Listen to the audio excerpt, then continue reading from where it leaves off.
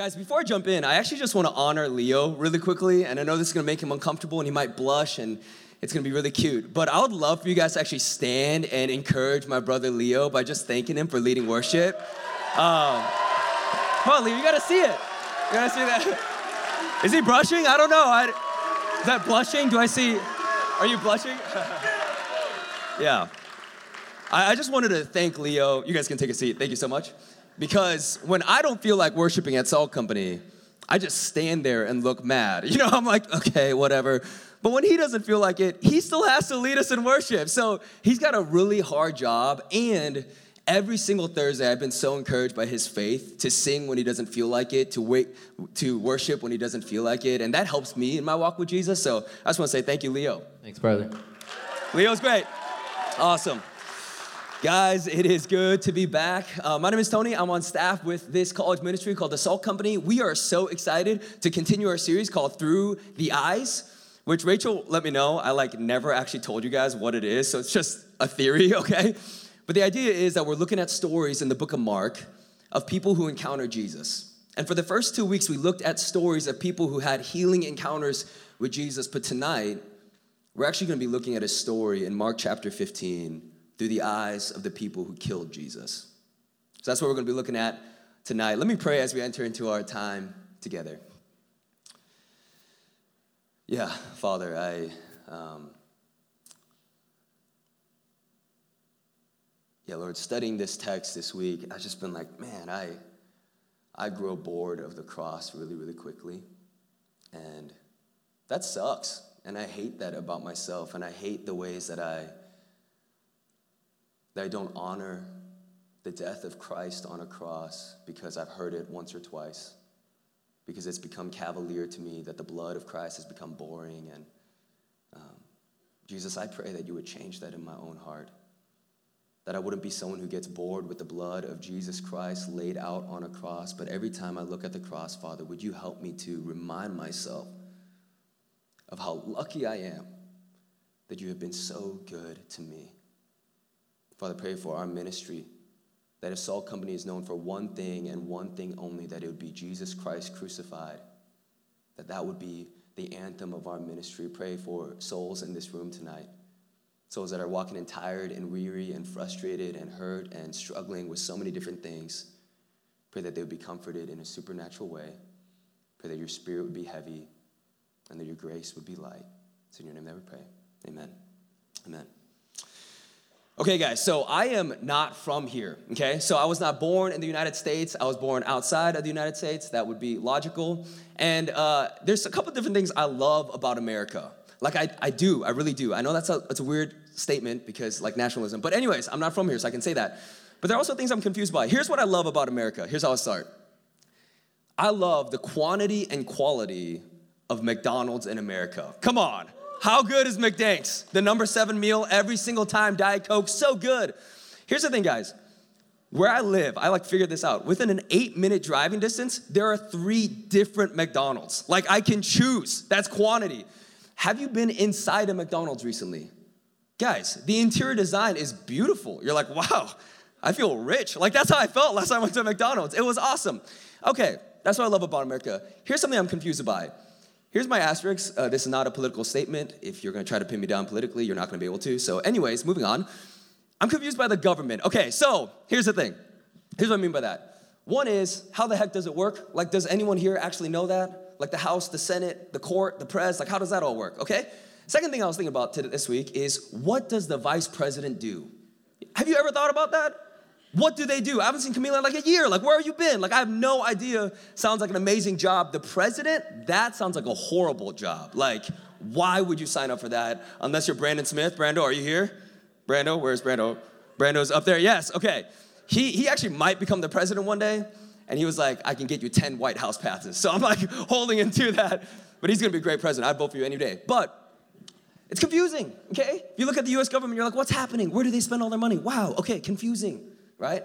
And I think this would be proved if you went to a random person on your campus or a random person in the streets of St. Paul and you asked them this question.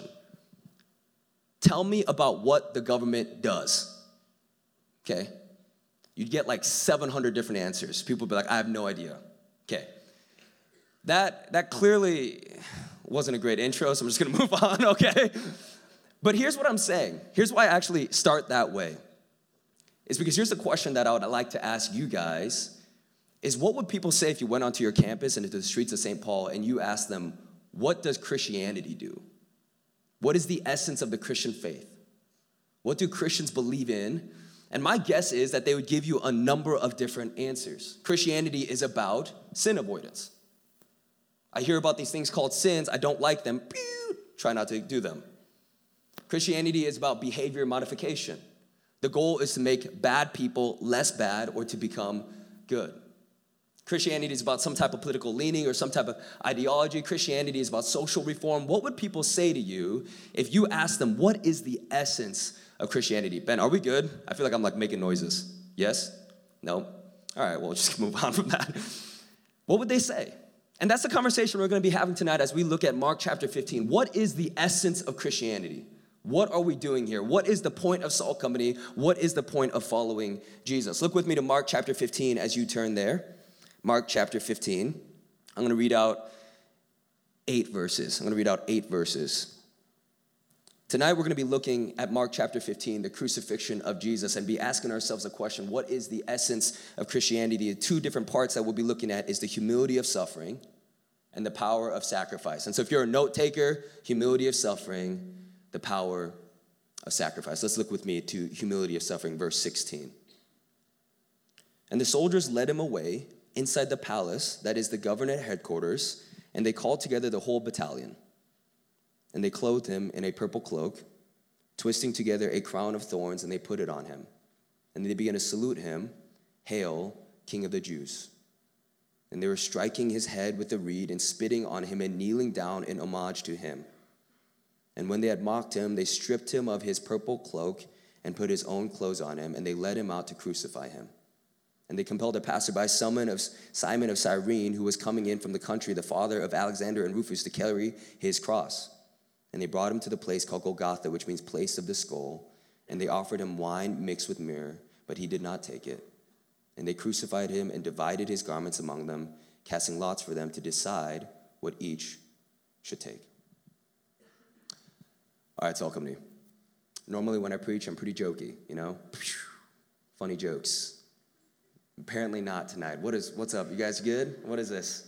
Is this like 2 p.m. on a Thursday? Are you guys hitting the afternoon slump? Okay, be better. Anyways, but tonight the story we're going to be looking at is maybe the most tragic day in human history. And so for the next 10 minutes, I'm going to give you a vivid description of the crucifix of Christ. And here's my one ask for you as just a favor, as someone who loves this story, as someone who's a follower of Jesus. Would you eliminate distractions in your mind as you listen to the suffering of our Savior? Would you take a moment to actually quiet your soul and say, I want to hear about the ways that my Savior suffered? So this is where we pick up the story for Jesus. Up until this point, he had already been scourged, which basically means that he was wrapped around a pole, hands tied together, and there was a Roman guard with a 9-tailed whip that had metal, bones, and glass at the end, and they would strike it upon Jesus' back. And as a whip hit his back, it would actually dig into his flesh. And when they ripped out the whip, blood would splatter everywhere. This was a common Roman practice to hurt and damage people who had done hideous sins. Now, it wasn't just once that he would be struck, but he would be struck 39 times because they believed that 40 times would kill a man, but 39 would greatly wound him. So at this point in the narrative, Jesus is not doing ministries and healing other people. He's not giving sermons anymore. He's not even doing any ministry anymore. At this point, he's not the one being healed. He's the one being hurt. And so in this moment, his back is completely exposed. He would likely have felt fire running up his spine as bits and pieces of his back were torn off of his body. And then, here's what we learn, that he received a crown. And here's why he received a crown is because he was known as King of the Jews. But this crown wasn't a true crown. It was a crown of irony. See, this was a mimicking and a mockery of the ways that they would say, all hail King Caesar. But instead, they would look at Jesus and said, all hail King Jesus. But this time, not a crown of rubies, but a crown of thorns that would be pressed into his head. And those thorns would become like rubies in color. So here we find Jesus with his back exposed, his entire body destroyed, thorns in his head, blood running down his eyes, unable to see, still wrapped around a pole. And then it says that the soldiers would beat him and spit upon him. But this is just the beginning of the torture of our King. Verse 24 may be one of the heaviest verses in the Bible, and with 4 words, we get a mental picture of what happened to King Jesus. It says, and they crucified him. Now, crucifixion is a little bit of an old idea, right? We don't crucify people anymore.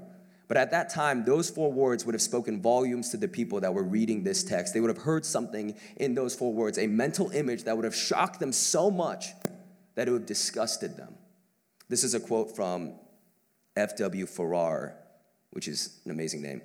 And here's what he says about the death by crucifixion. A death by crucifixion seems to include all that pain and death can have of their horrible and ghastly dizziness, cramp, thirst, starvation, sleeplessness, traumatic fever, shame, publicity of shame, long continuous of torment, horror of anticipation, mortification of intended wounds, all intensified just up to the point at which they can be endured at all, but all stopping just short of the point that would give the sufferer the relief of unconsciousness. The design of the crucifixion was to take someone to the very brink of death, right before they would pass out by all of the pain, but to keep them in that moment for the last hours of their life. Salt Company, if you read this text well, you understand this is a death that no one would ever desire, a death that would strip the victim of their dignity and humanity, and yet the most shocking part of this story is not the type of torture, but the person being tortured. This is not a story of a murderer or a rapist or a kidnapper or a Wall Street Mongol getting, quote unquote, what they deserve. This is a story of the perfect Son of God who never sinned, who came to give his creation life and love and received hate and death. This is a shocking story of the worst day in human history. Okay. Here's how this kind of ties into that first point that I gave you. To understand the essence of the Christian faith, you must understand that Jesus was a suffering Savior. That the God we worship is radically humble. Salt Company, here's what I want you to understand. If you come around for the next year, here's what you're going to hear over and over and over again.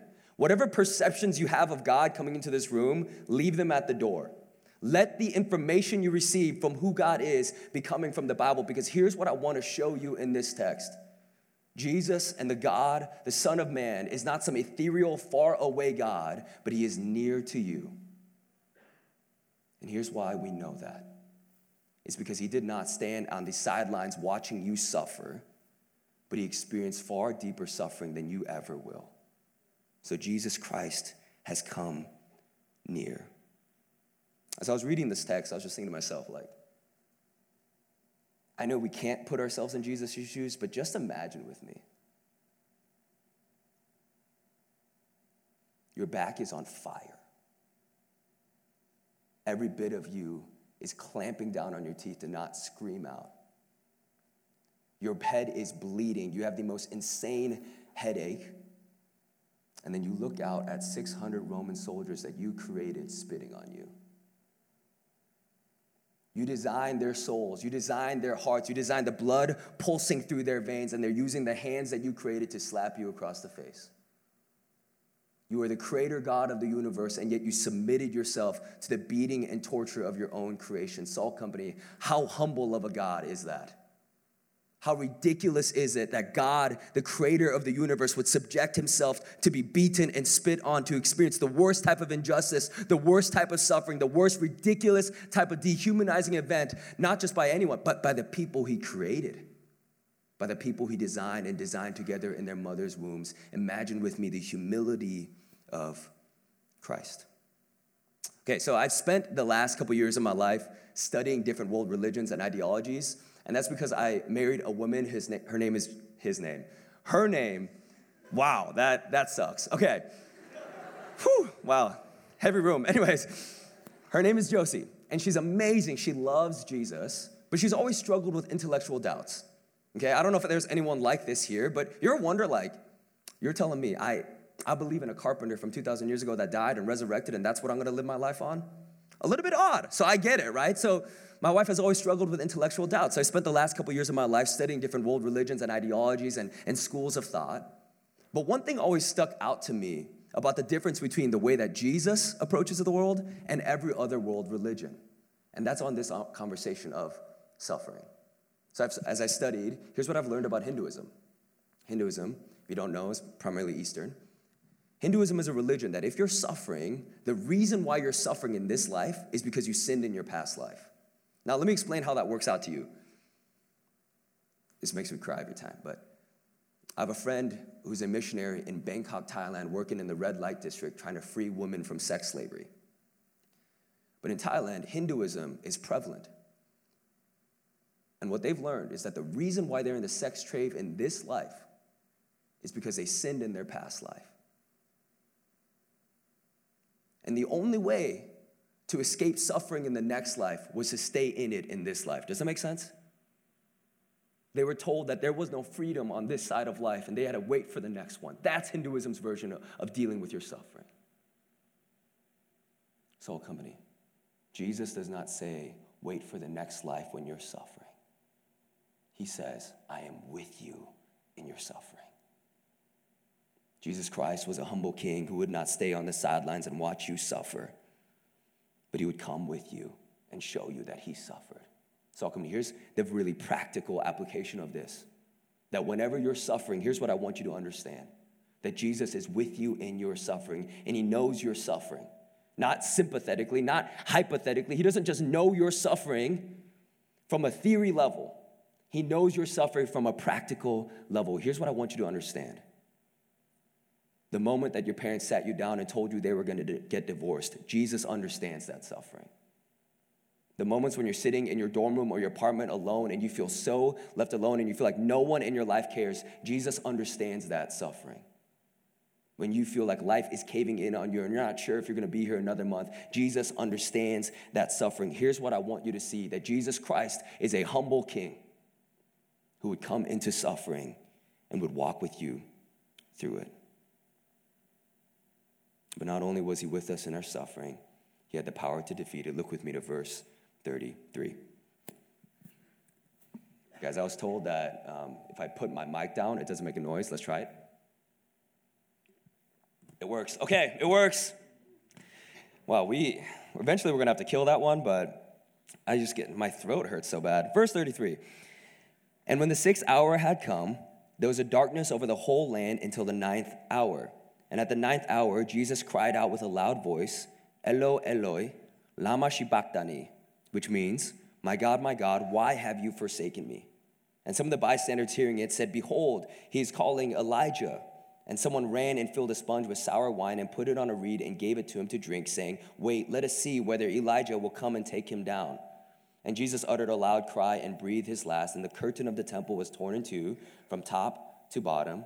And when the centurion who had stood facing him saw that he would breathe his last, he said, truly, this man was a son of God. Okay, in verse 34, here's what we learn, that Jesus would cry out, Eloi, Eloi, lama sabachthani, which means, my God, why have you forsaken me? So what I want you to understand about the crucifixion story is that the greatest suffering that Jesus Christ endured was not the physical beating. It was not the whips on his back. It wasn't the crown on his head or the nails in his hands. The greatest suffering that Jesus Christ would endure would be to be separated from his heavenly Father, who he had been in perfect unity in the Trinity since the beginning of time. And here's what the Father did. He turned his face away from the one he loved the most so that he could turn his face towards us. This is the gospel. And as Jesus breathed his last breath, the curtain of the temple was torn in two from top to bottom. Okay, here's a little bit of a theology lesson.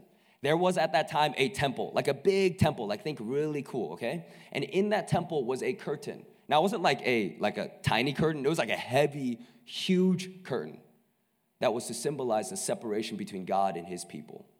And it was only one day out of the year where one man, the great high priest, could enter into the presence of God after he had done a bunch of religious stuff to atone himself, and he could enter into the presence of God and not be killed.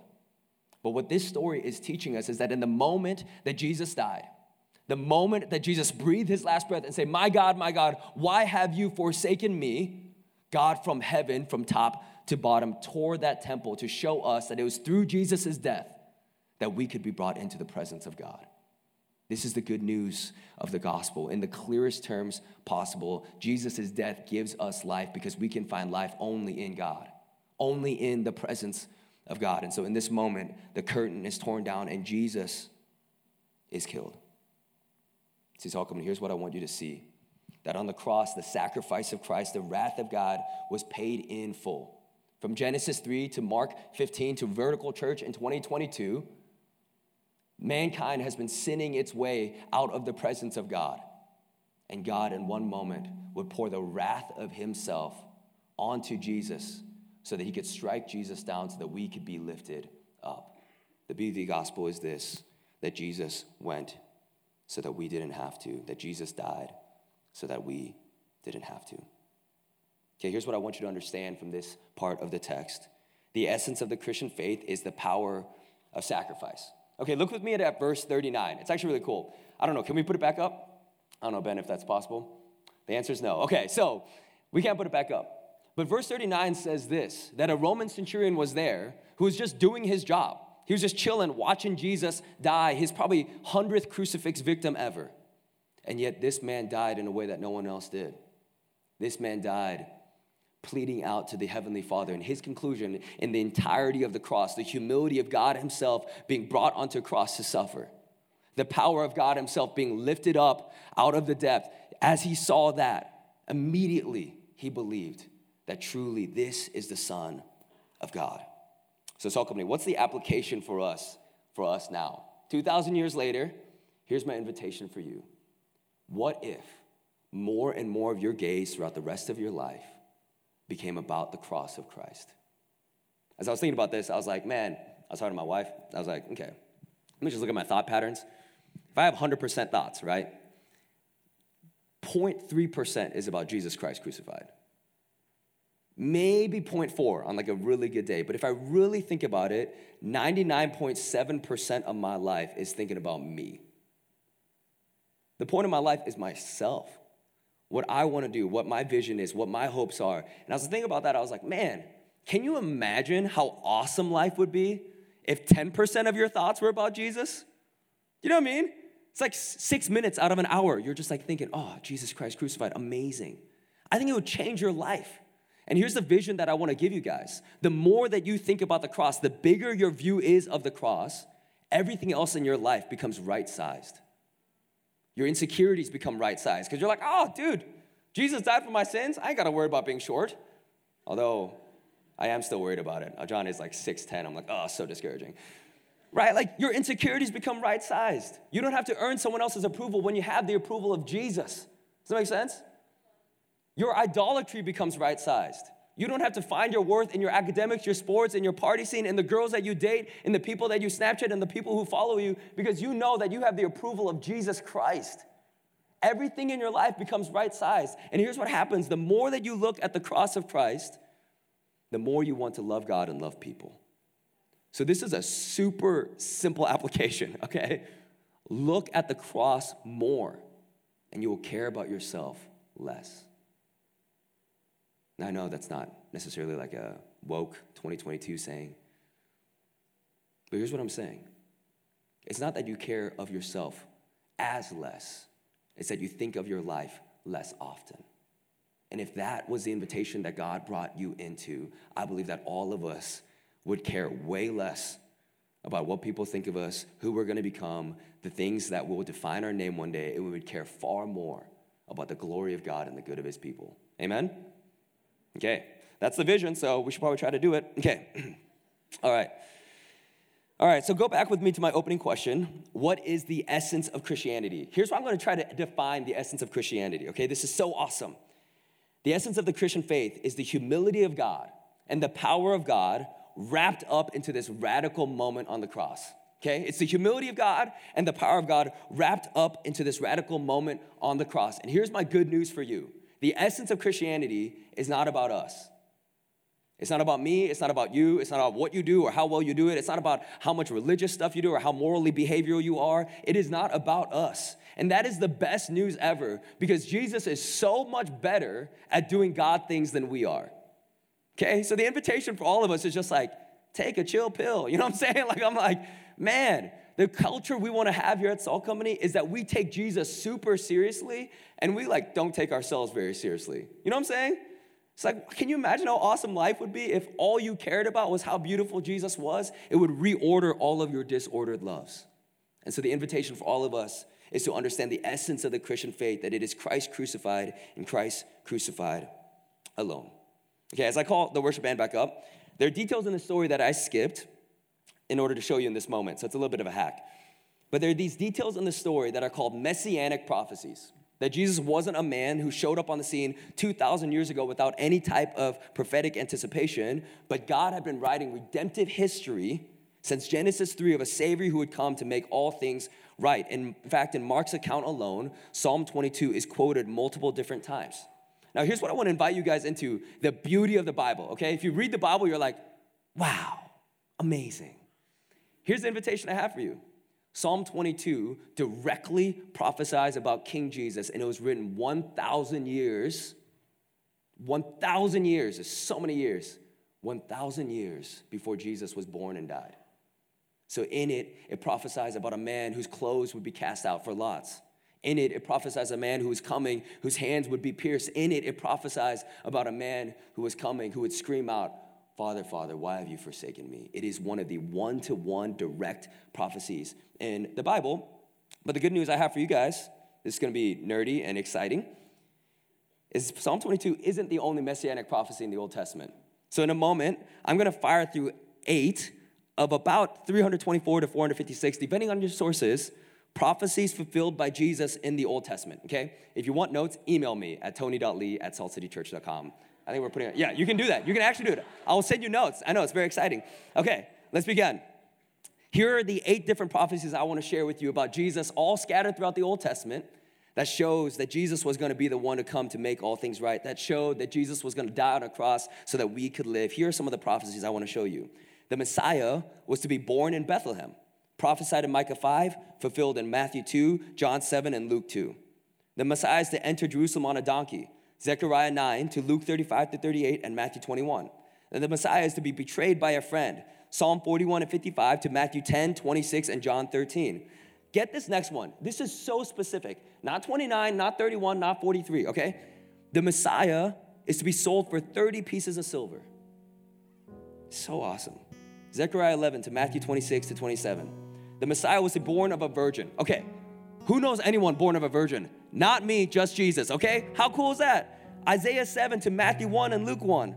The Messiah was to be given vinegar to quench his thirst on the cross. Psalm 69 to Matthew 27. The Messiah was to be executed without having a bone broken. Think about that. Killed without a bone broken. That actually happened. They tried to break his bones after he had died in John, and then they put a spear into it, and the water came out, so he didn't break his bones. It's actually amazing. That was fulfilled. Where was this? John 33. Okay, last one. The Messiah is to be executed by crucifixion as a thief. Psalm 22, Zechariah 12, Isaiah 53 to Luke 23, John 20, Matthew 27. Okay, why do I tell you this? Here's something I really want us to understand at Salt Company, okay? Deep down. That the Christian faith is the most intellectually verified worldview in the world. And I believe that wholeheartedly.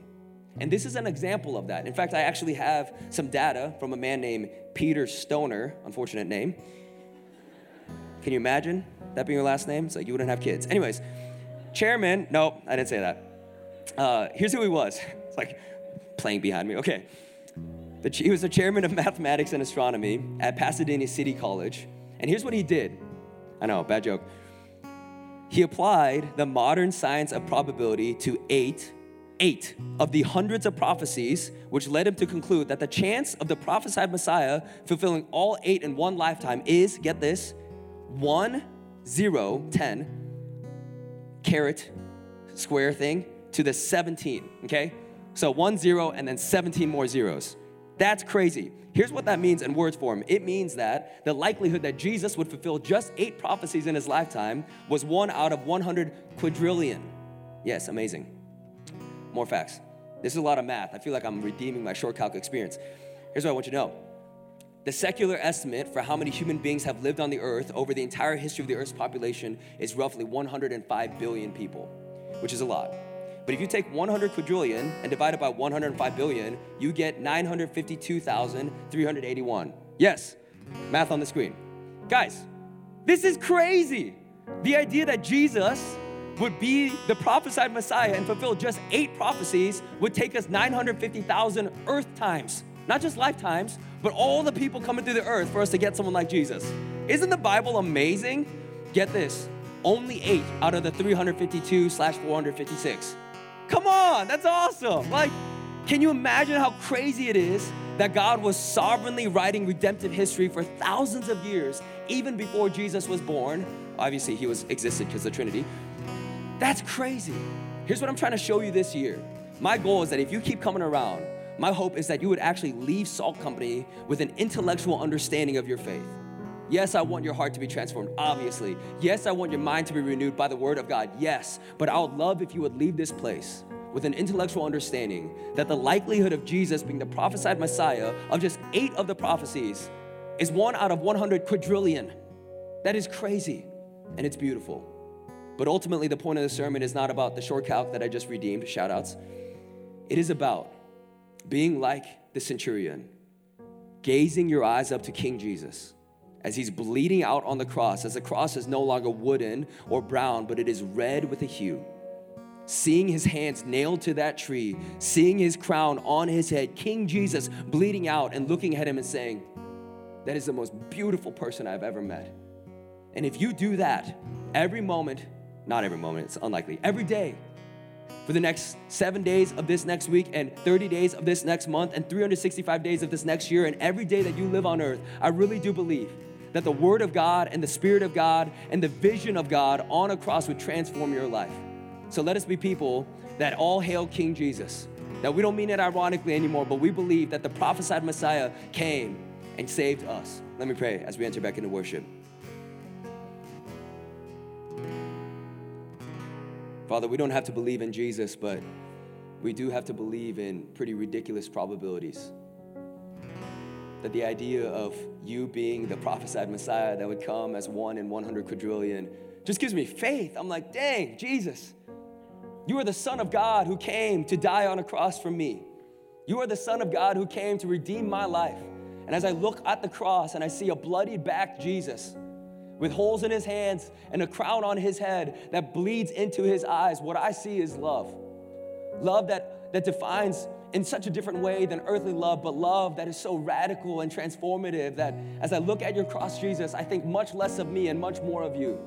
So Salt Company, here's what I pray, that we would be a people that are cross-type people, that we would be a people that see the bloody Jesus on a cross and look at him and say, that is the most beautiful man I've ever seen, and our lives would be about the cross. Father, pray that you would transform our hearts, that you would remind us of grace, and you would make us to be more like you. In your mighty name that we pray, amen, amen.